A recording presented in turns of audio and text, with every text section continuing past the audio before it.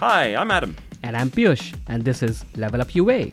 Okay, so in this episode, we're rejoining our chat with Tim and Dave, and we're looking at everything that's has happened over this last year, I should say. This one is your favorite because you got NFTs, you got Netflix gaming, you got mergers and acquisitions. You've been tracking that very closely. It's been an interesting year. So yeah, we've certainly got a lot to talk about. Let's get into it. Yeah.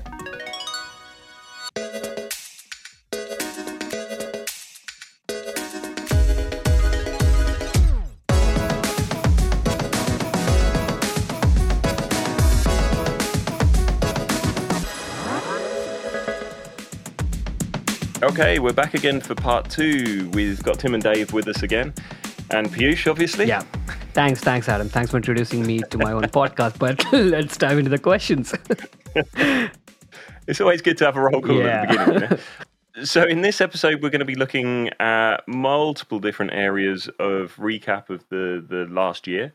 And I thought the first place to start is the part that we missed from the last session, which was probably one of the most interesting parts, is really all of the mergers and acquisitions that have happened over the last year. We've got lots of different, probably most of the large gaming studios have at least bought one other studio. We've got gaming companies moving into ad tech acquisitions. There's just so many different areas of consolidation within the industry that it's really become a fantastic time to be in ad tech. And really, I wanted to try and get your views as to the thinking behind some of these moves. Tim, should we start with you? Yeah, sure. Well, I think we've seen, 4 large players emerge on the front of like advertising, tech, in mobile in-app, and at the intersection of gaming or content. The first one being AppLovin with their acquisition of Adjust and MoPub, and of course a lot more smaller acquisitions they did along the way. Zynga buying Chartboost, Digital Turbine buying Fiber and AdColony, and also earlier already Appreciate, which was a mobile-first self-serve DSP. And then finally ironSource with their recent acquisition of Tapjoy.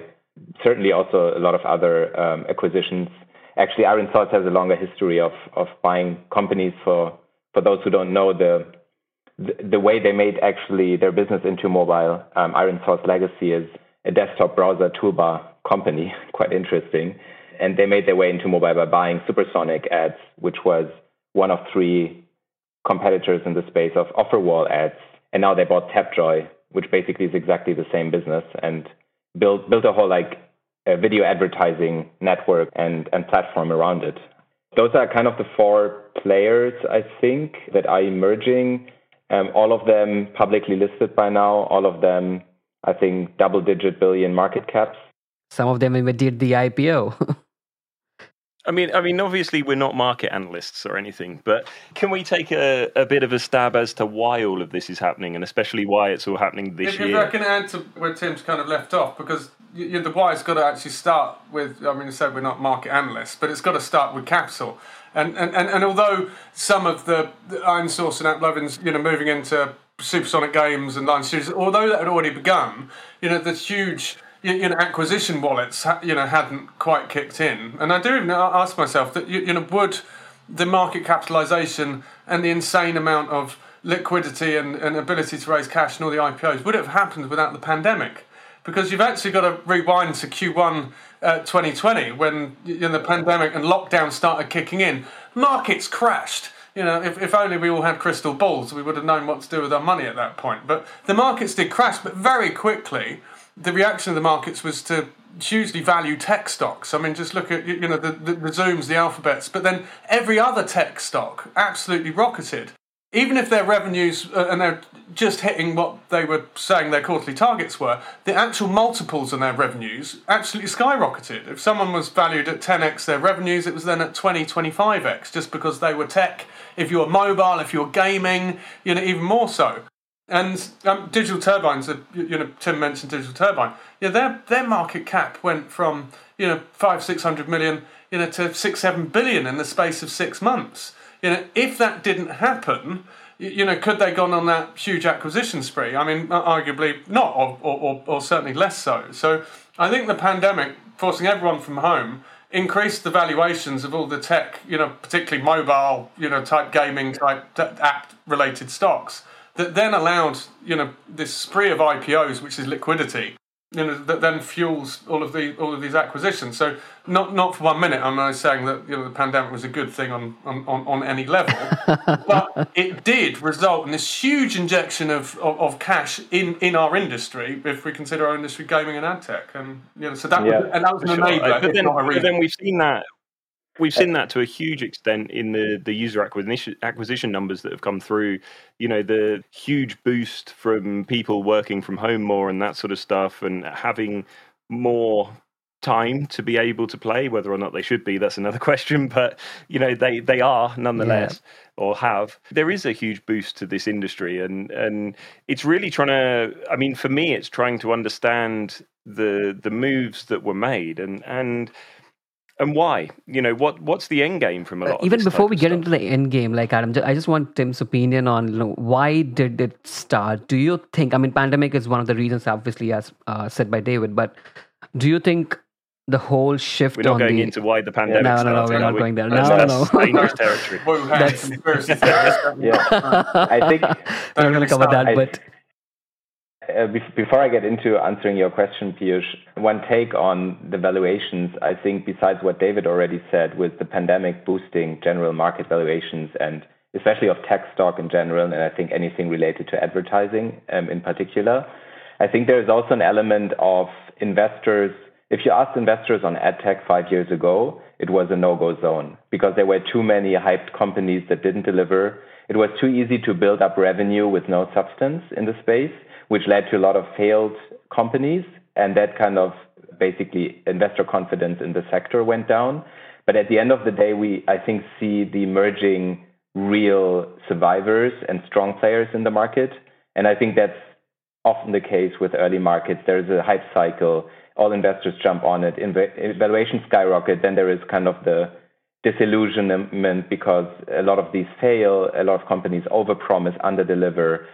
Some companies go bankrupt, investors kind of pull money from the markets, valuations are below the level they should be, and eventually they get to the levels where they're probably more realistic. And I think one element we're seeing as well is that if you asked investors 5 years ago, everyone would have said, well, Google, Facebook, maybe a few other big players are going to eat 90% of the market, and there's not much left. Now, I think the sense of investors and the general market today is that it's not as straightforward as that. There is going to be other big players, whether that's walled gardens or open platforms. We have seen the Trade Desk constantly deliver over quarters and years and having a massive market cap today. I remember talking to analysts about the Trade Desk, like financial analysts in the sector 4 years ago. No one would have ever thought they would ever go above 5 billion valuation. And they're at what now? 50? Yeah, 40 or 50, yeah. I think we're seeing like winners emerge, and we're seeing a market that is, after all, massive. The digital advertising market, believe that it's not all about big platforms. And I think iOS 14.5 plus has helped to weaken the position of walled gardens. But not only that, I think also regulatory pressure on these platforms has led to them being weaker than they probably used to be 3-4 years ago. That makes sense. But David, like, sharing some thoughts. I'll put an advertiser head on right now, and I'll just say that, not head, sorry, cap. But I'll put an advertiser cap on right now, and I'll just think about it like from an advertiser standpoint. Now I have less number of partners to distribute the same budget to because of all the consolidation that has been happening. Do you think, and already I was moving in that direction with the whole iOS 14 change, because obviously we're moving into the world of contextual targeting. You don't want to buy in an audience of users across 5 different partners. It's better to do it across 2 partners, and so that you're not having an overlap and you're not outbidding each other. Do you think it's helping the advertiser build that case as well? I mean, apart from the consolidation that is happening. So there are different, parts, to the answer. One of the parts is the consolidation creating conflicts of interest for the advertisers, particularly if we're remaining focused on gaming. Well, that is certainly a variable. When ironSource have got Supersonic Games, more so AppLovin, positioning themselves more as a gaming company, is there a potential conflict of interest created by that consolidation?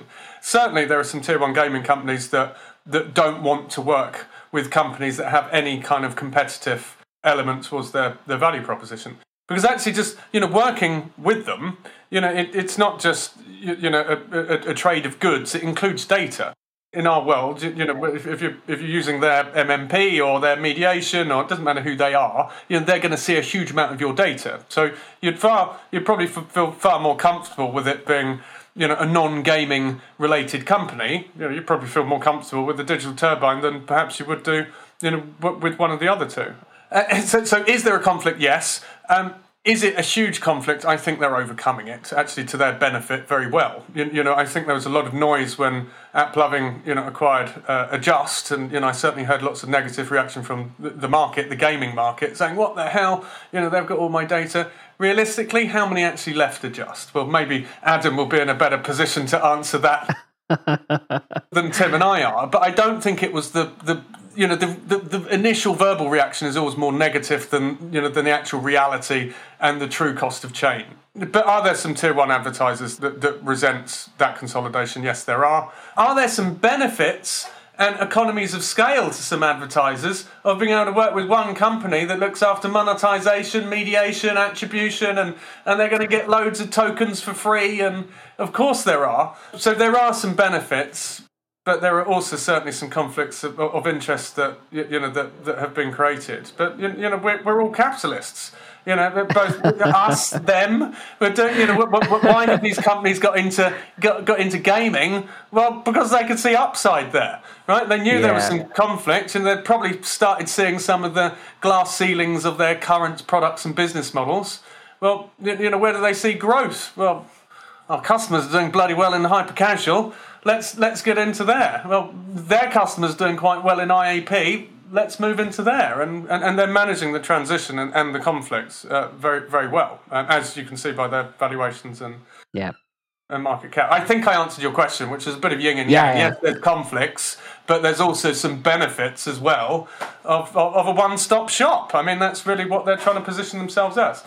Clearly, Tim and mine's value proposition would say you need independence and you need to work with partners that you can trust, sharing your data with, and that remains a strong and valid case, obviously. Personally, I support your case, to be honest, but it is what it is. Anyway, but it's always going to vary for different companies and the emphasis they put on different things. Completely agree. But Adam, should we put you on the hotspot and ask you, have you seen a lot of benefit because of shift to AppsFlyer?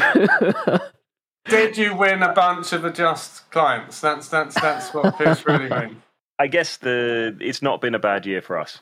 That's about as far as I'm going to go on this one. Thanks for making me feel super awkward, but yeah, it's not been a bad year for AppsFlyer. Let's put it like that. Fair, but I wanted to speak specifically about AppLovin, Tim. The kind of acquisitions they have done. What do you think they're planning? In what space they're planning to get into? Do you think they're going to get into a space of self-reporting network at some point in time with the kind of the acquisitions that they've done? Well, the question is, I think to that specific question of self-reporting networks, in a world where device IDs were still available for the majority of the traffic, self-reporting works as a concept fairly easily. But even the self-reporting networks are kind of moving away from self-reporting because there is nothing to self-report in a world without IDs. So to that question, I don't think that was the rationale. I think before, 2 years before, people would have said, oh, what if a big advertising company buys one of these MMPs and becomes like a self-reporting network? And there was a lot of rumor around that. But I think in the world we are steering towards, with much, much less certain attribution data and much more wishy-washy attribution data, I would say, with SKAdNetwork and probabilistic attribution and a lot of different ways to look at the data. I don't think that is the play here. I think the play is, the rationale is pretty straightforward. Adjust was probably making 100 million annual revenues, all SaaS revenues, recurring, highly synergistic to AppLovin's customer base. They bought that business for $1 billion. That's not a lot, like a 10x multiple. If we look at where AppLovin is trading and other companies are trading on public markets, it was a big bargain. Yes, there is a pressure to that business in the sense that MMPs are facing like headwinds with Apple's attribution changes and so on, of course. But after all, it's still a robust SaaS business that still has a lot of opportunity for growth. And then add to that the synergies that you can probably extract from this. I think it's a no-brainer acquisition. And the same goes for Mopub. They bought that company for $1 billion, I think was reported, or a little bit more than that. Mopub, I think, made 180 million net revenues. So that's a 5.5x multiple on net revenues. It wasn't a fully blown acquisition, as in they didn't buy a full business. At the end, they bought assets. Yeah. And they might not be able to extract the full value of it because some customers may churn and so on.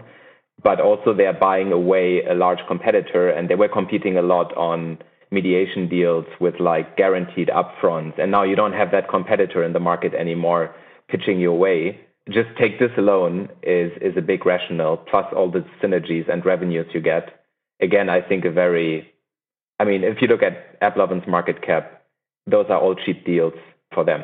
Yeah, that's how I look at it. Yeah, no, I agree, Tim. I think they were very shrewd, deals that they did. I don't think their agenda was to become a self-reporting network. And I agree with Tim with all the privacy changes and iOS 14. Actually, there's less of that granular device ID data. That doesn't mean for 1 minute that data isn't a huge commodity that has value, and it is. So when you're losing this granular IDFA type data, well, if you're a big data company, which obviously they are, well, what should you do? You need to start expanding and gathering these other data points, which of course attribution a huge data point. Even if iOS turns mostly scan only in the future, which we think it will, you've still got all that Google Advertiser ID attribution data, which is going to be hugely valuable. They've obviously got their ad network, which is both the demand and the supply side. But then with Max, plus the Mopub acquisition, where they're going to try and transition most of the Mopub install base to Max, they're actually then owning demand, supply, mediation, and attribution. In a world where you've lost some granular data, well, what's the best thing you can do to counter that? Well, just try and grab as much data as you can, and I think that was more of the driving strategy behind them. And did they get some very good deals by doing so? Yeah, I think they have, which is why what's their share price today? I think it's at $90 or 35 billion, or it's crazy. And I applaud them. I know the AppLovin guys well, as I'm sure you do, and I think they've done a fantastic job. They'll be writing Harvard business books about these guys. And I think for least capital raised, it's the other thing I applaud them for, to be able to do this. And the business themselves, I think they raised only $5 million, as a Series A, back in 2012. It's like, that's textbook how to build a business. I think it's incredible to witness. I completely agree with that. All right. Rather than me feeling super uncomfortable here, let's go on to talk about something slightly different. What about you feel uncomfortable? That was just one question, Adam. Right, I get it. Sorry, I get the uncomfort. Yeah. What about the whole IronSource and Bidalgo and that whole area? What is it that IronSource are trying to create there? It feels to me like it's becoming a one-stop shop for advertisers. They're really covering most of what's needed in order to be able to run playable ads with Luna now and Bidalgo running the whole algorithmic buying and all of that sort of stuff. It's it's going to be another unique offering. Yeah. Tim? Sure. So let's first probably look at the different companies they acquired recently.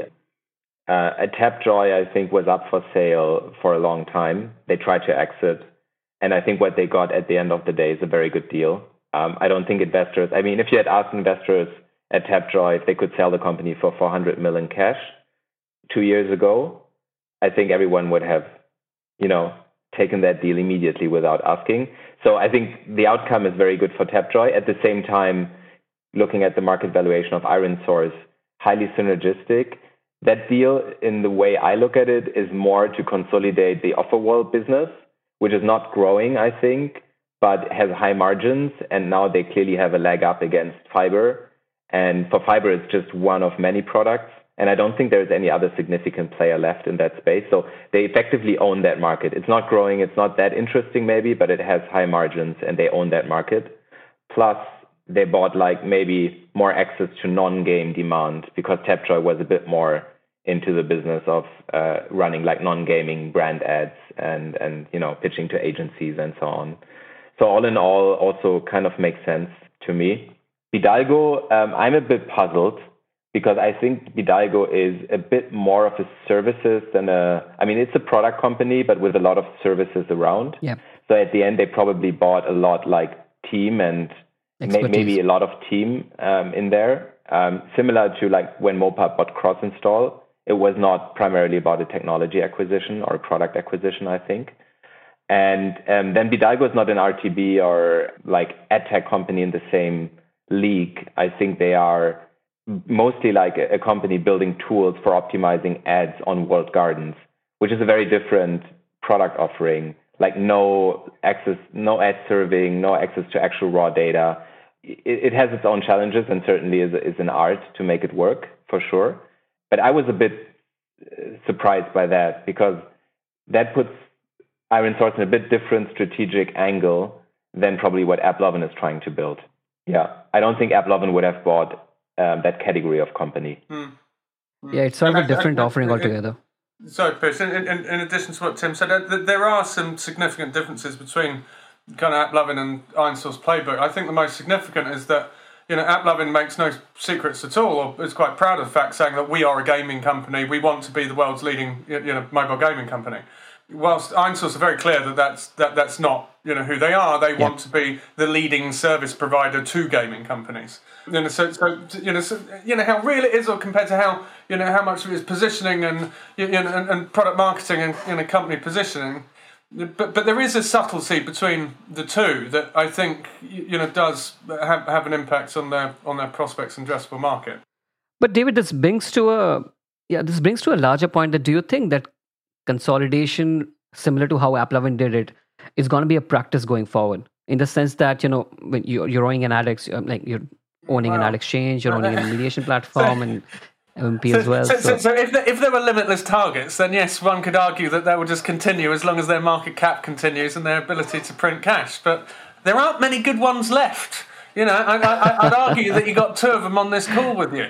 So with all markets, you have demand and supply. The supply of tier one, ad tech, targets is finite. It really is. And actually, the more industry is dominated by big players, actually, the harder it is for new entrants. It really is the case. So actually, I think the supply of ad tech, interesting, exciting ad tech startups that can be acquired is limited, and the pace will slow. What about do they continue acquiring gaming companies? I'm sure they do, but we also know that their investors, value B2B SaaS revenue more than they do, IAP or ad revenue. So. I think the pressures are there, but the pool of companies that they can actually acquire is finite.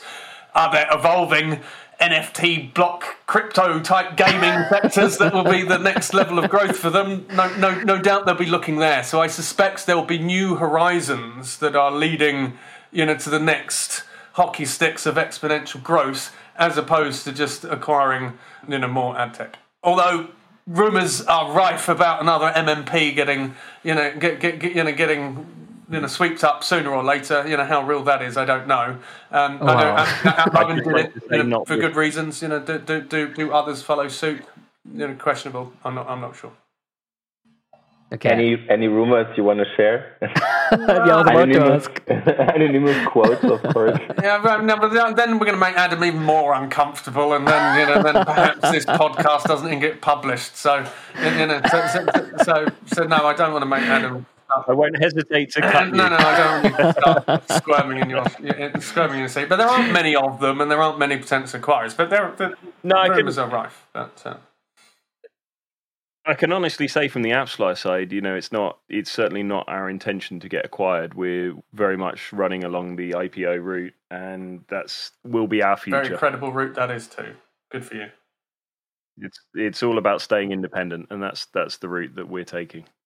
Okay, on that note, let's look at another big change that's happened during the year, and this one's an interesting one. So, Facebook, one of the biggest social media companies that everyone knows and everyone advertises with, has decided to change their name to Meta. What do we feel about this? I keep saying Tim whenever there's an awkward question that I don't want to lead on. So I feel a bit unfair. Keep doing this to Tim. Tim, you go first. Are they going to be? Do they have some super bright people predicting the future and putting some stakes in the ground about what the future looks like and how they want to be positioned? Sure, I think that's been the driver behind it. All of the predictions of us all spending on our time online in virtual worlds in the metaverse. Is where the name comes from. The metaverse itself is being driven by crypto and blockchain and the ability to record real meta experiences and assets on the blockchain. So I think they're predicting the future and positioning themselves well. Do they have products associated with the metaverse? I don't think so today. The bigger question to me, if we do spend our entire lives, or rather our children spend their entire lives in the virtual metaverse, do they end up trusting Meta, or aka Facebook, to be in control of all that data? I guess they're positioning themselves to say, yes, we can, and we are the Meta. I mean, it's pretty clever, really. It's like if a business 20 years ago called themselves the Internet.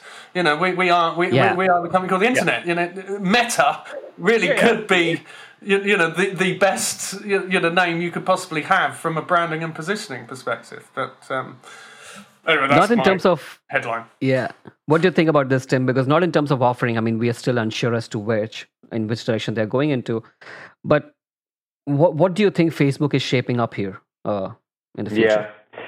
I mean, one opinion that I've heard, and I think it's not too far off, is they've kind of moved on from advertising, right? I mean, advertising is what made them big in terms of revenues and profits, and today still like 95% of their revenues plus come from advertising. And I think that is because they've probably realized that there is only so and so much more growth they can go. And I think exceptional returns come from companies that manage to dominate a category, right? And Facebook has probably dominated parts of advertising, along with Google, of course. But I think they both had their niche. I would say Facebook was always the channel for people to discover new products and more like push marketing. So if you didn't know you wanted to buy something, you would find it through an ad that you see on Facebook or Instagram or any of the properties they're integrated with. And Google was always the go-to advertising channel for intent demand, right? People already knew search. I mean, after all, still 90% of Google's revenue or 80% or something come from search.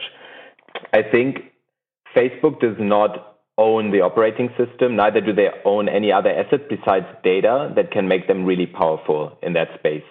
And with the changes we're seeing with privacy and all the pressure, the value of data is clearly diminished or is going down. And with that, if we look at like Android, Google is a big contender, and for Apple over the long run to kind of dominate on Android, for Facebook to dominate Android advertising, I think is unrealistic. And then if we look into iOS, it's clear by now, I think that Apple is building an advertising business. I think no one doubts this anymore. A year ago, it was still an assumption. And I was always of the opinion that this was a double-edged sword, the whole move, and it was always intended to build a business for Apple in advertising, and I think by now that's clear. If Facebook can't dominate advertising on iOS either, then the only way for them to create exceptional returns and go on from the market cap they are today and double and triple that is to dominate any future category, and I think they're all in on that. That's interesting. Yeah, I mean, we're going to move apart from the name that I don't know, everybody has had a lot of feedbacks on. We're going to move on to the other topic, which is Netflix stepping into gaming. What do you guys think about that? Is there a new player in the market, or what's happening with that? We'll start with you, David. I think it's very smart of Netflix, considering the user base that they currently have. I'm a fan of Netflix. I'm sure you are all too. Watching your next favourite series and your movies. If you ask yourself, what do you then spend the other proportion of your time doing? Playing games, as well as running our businesses, of course. But so it's a no-brainer move, from my perspective, on their strategy. I also think there's a finite number of of subscriptions that any one consumer can sign up to. It's Amazon Prime, Spotify, Netflix. When you're above 3, so actually those companies got such a good position because they have that subscription install base anyway. Can they add some gaming value to it to ensure stickiness or to increase the average order value from $10.99 a month to $12.99 a month? I think it's super smart.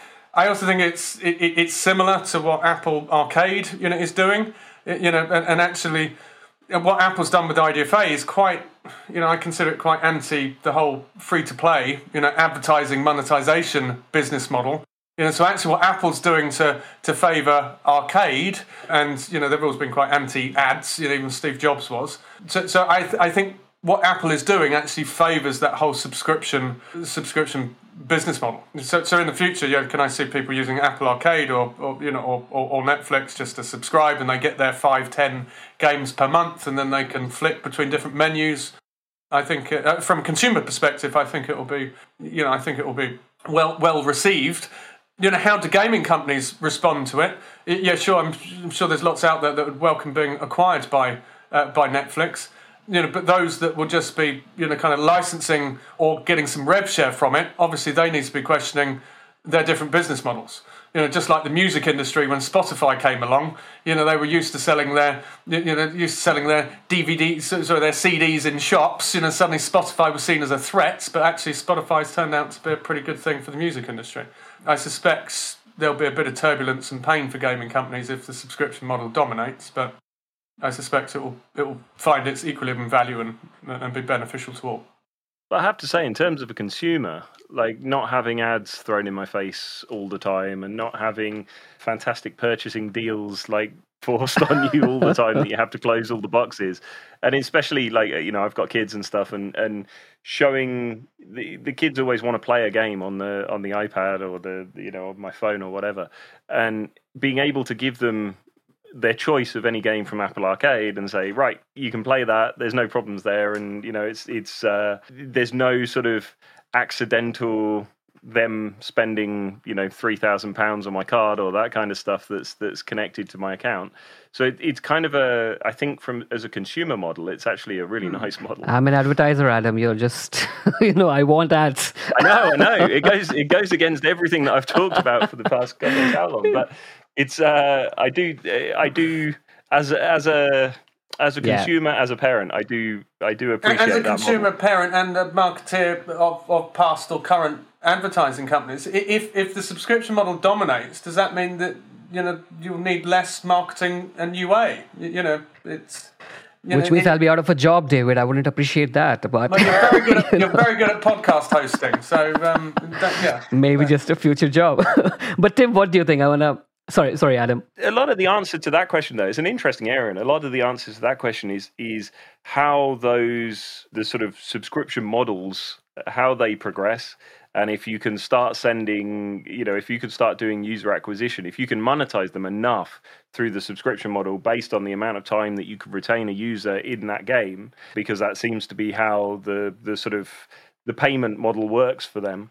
Incidentally, I've heard some companies saying that they're able to generate more from Apple Arcade than they were from running ads in their games to be able to monetize. So it seems like it's actually an interesting model, which probably isn't explored anywhere near as much as it should be. But it's again, this was going to be one of my predictions coming up for the next year. Should we jump into predictions now, Adam? I mean, you just said it. So should we jump into predictions, or do you want to talk about the last topic that we had, which is your favorite topic, NFTs and gaming? Well, I mean, to be honest, I think we should jump to predictions, because the NFTs and crypto deserves an episode to itself. I think there's so much that I would like to do, sort of exploring that area and exploring it from scratch, really, to understand how and why everything fits together. I think we should come back to that. All right, we'll have another episode for that. But Tim, I'm going to put you on a hot spot, which is, what's your prediction for 2022 now in the ad tech space? Regarding, we're going to keep it very strategic, high level, obviously, but what do you think is going to be happening in FY22? Yeah, I think if we look at the in-app advertising space, I think in-app bidding, has been a buzzword for a while now, and I think it's finally happening. I think what's held it back in the past years was the maturity of the technologies available. And when I say in-app bidding, I think the bottleneck has always been the supply side, because the demand side, at least, companies like David's and us have always been ready to bid in real time on a single impression.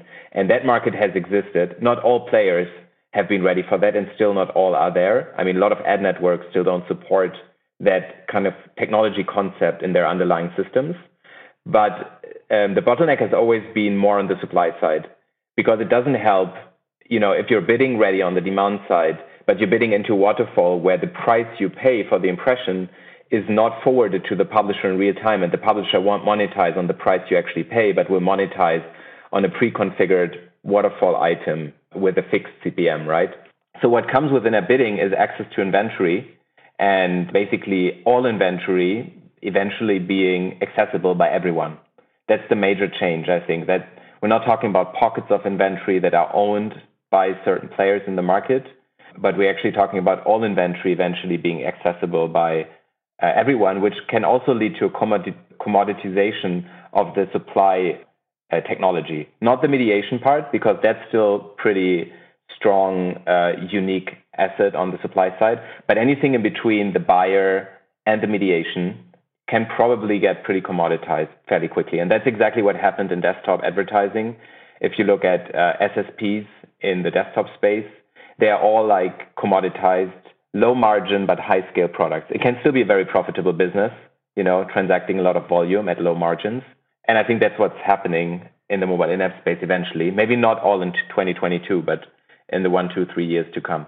What about more direct deals, like with iOS 14, everything else, then the visibility blocked off a little bit? What about actually companies starting to make deals with other websites or whatever it may be that they know that the traffic converts well, and just buying up all of that ad space? Can I take that one, Tim? It's just I've been discussing it quite a lot with some of my clients before, and I've got quite a specific view on it. I would describe the status quo up until recently that the most of the intelligence has been on the demand side.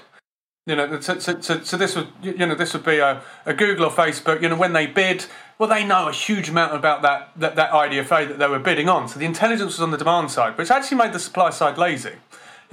Supply side just got all their impressions, include the IDFA. They're going to monetize it because they know all the intelligence, and they'll bid super high on a match 3 whale. Cool, everyone's happy. IDFA disappears. My view is that actually forces advertising back to what it should have been. So to what it was 10 years ago and what it should have been before Facebook got hold of device IDs and started building profiles, which was where The Guardian would sell to BMW, and they would sell that they had a male skew, 25 to 45, high net worth, since the supply side actually selling their first-party data. That's what I think more of the future would be. It's not possible at scale yet, because there needs to be standards, there needs to be taxonomy. So I do see a future where big publishers, within the bid stream, when a taxonomy, so a standard, an index of what first-party data means, ad whale, depositor, medium deposit, whale, they probably will never include their whales in the bid stream.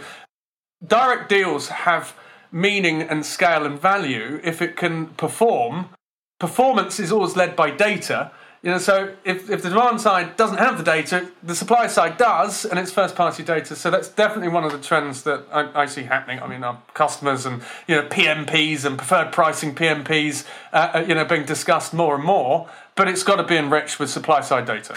But do you think it's going to be potentially go more similar to sort of TV advertising? Where you're buying ad space and you don't necessarily know what you're going to get in return for that. But in our performance, everything, in the industries that we mainly operate in, it's all direct response performance. If it's not ROAS positive, that people drop out the market, prices drop, there's a new equilibrium that is then ROAS positive. It's got to be ROAS positive, and it's going to be driven by data. The data's just on the supply side, and I encourage all.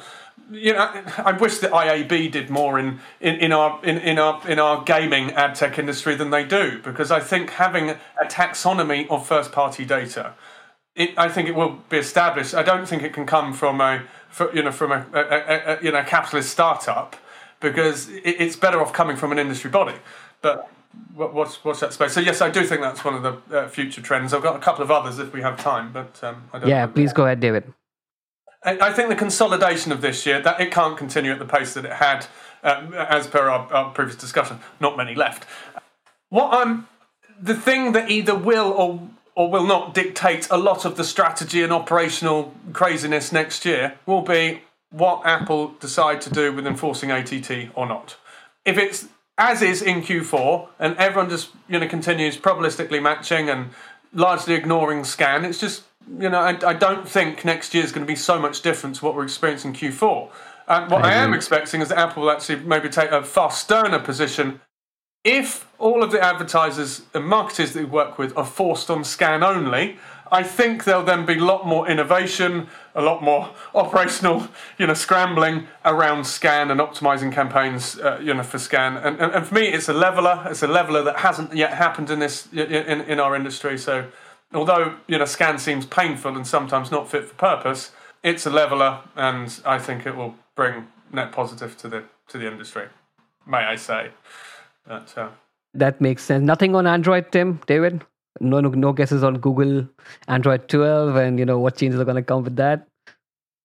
I believe Google Advertiser IDs are here to stay, at least for the medium term. I'd say the medium term is more than next year. I'm not expecting 2022 to be GAIDs are being deprecated. I don't think that will happen. I think whenever Google makes kind of suggestions like this, it always drags and they have project creep of their own. So 2022 Google Advertiser IDs will be around for sure. Yeah, same here. I think any prediction beyond 2022 is difficult, but for next year, I would think the same. I think another thing will be interesting to observe is like our walled gardens. Will they continue to lose ground? With recent changes Facebook made with their measurement program, I hear a lot of pain points from advertisers, especially in the gaming space, that they've lost track of measuring impact of Facebook advertising even more so. So that makes them less confident spending in Facebook, which in turn, I think with Facebook, we've almost seen a spiral kickoff of I wouldn't call it a downward spiral, but a spiral that actually spend is pulled. The less you spend, the less important Facebook becomes. At some point also, advertisers have basically decided that, okay, if Facebook has become such an irrelevant channel for us in a certain category of our business, then we're not going to put all the work in we were willing to put in before to measure all this more complex stuff. We just go with other channels. So I think it's interesting. It's going to be interesting to see how much of a role Facebook will play, and maybe they will have a comeback. Maybe they come out with a lot of. If fingerprinting is going away, if probabilistic attribution is going away for real, then we may very well see a big comeback of Facebook as well, because they've certainly properly prepared for that world. Yeah, that is true. Much more so than any other player in the industry. So completely true. All right, guys. Sorry, Tim, do you have another one? I was just, another point I have is, I think kind of the game in-app advertising is mostly driven by games, both demand and supply side. And if we look at the larger economy and advertising as a whole, right, gaming is just a fraction of it. So one big question I'm always asking myself is, when will we see, e-commerce massively spend on in-game advertising? When will we see brands massively spend? Because I personally believe the inventory is great, as a lot of high value eyeballs, but the market has not kind of, I think, realized that potential. I mean, brand advertisers still spend money in channels that, in my opinion, are much less effective. A lot more of that spend should go to rewarded video ads. They're great. They're like high definition ads. They're pre-cached on the device, 30 seconds guaranteed view through. Of course, there is a reward for the users to view through them. But nevertheless, it's better than buying high CPM video interstitial on a desktop website where the user is annoyed to hell, when scrolling on content, and then you can't skip that ad. That annoys users. At least there is a value exchange in rewarded video for the users. So in my personal opinion, if I was a brand budget owner, if I was at Procter & Gamble and responsible for a couple of 100 million brand spend, I would put a lot of that into mobile ads. That's interesting. Yeah. It makes a lot of sense. Hopefully that happens. Bring the brand bucks into in-gaming programmatic, please. Yeah, I just think it makes sense. Yeah. The user is obviously important, but it's just that, the moment targeting and users playing game and not actually watching the ad and other stuff. But that's a different ball game altogether. But Adam and you and I, we're not going to make any predictions, luckily. So we are lucky people on this in this podcast. But we're going to revisit this with you, David and Tim, and we're going to come back maybe next year. I don't know. But, we're going to come back and we're going to look at the predictions. We're going to talk about it and let's see where we are. But thanks a lot for joining, Tim. Thanks a lot for joining, David. It's always fun having you guys together. And yeah, thank you. Look forward to the next. See you around. Thanks, guys. Cheers. Wow, so much to talk about. That was a cracking conversation. I'll tell you what, everybody's going to be irritated at the fact that we did not discover and talk about NFTs, because I really want to know. I have no idea. There was so much more to talk about. There was so many different things to talk about. It's it's almost worth getting them back in for another episode. But it's always fun. One thing we're gonna get them back because we're gonna discuss their predictions next time. We're gonna tell them if it's right or wrong. It's gonna be fun. Now I've got a little bit of bad news. We are going to be taking a little break. Yes. But we are going to be back in force in January. So Yes. we're gonna have a little bit of a rest over the festive period, and then be back in time for January. I think we all deserve a break, Adam, don't you? Have a great holiday, everyone, and we'll be back in January, and hopefully we'll be joined by Tim and David again. So thanks, Tim and David, and looking forward.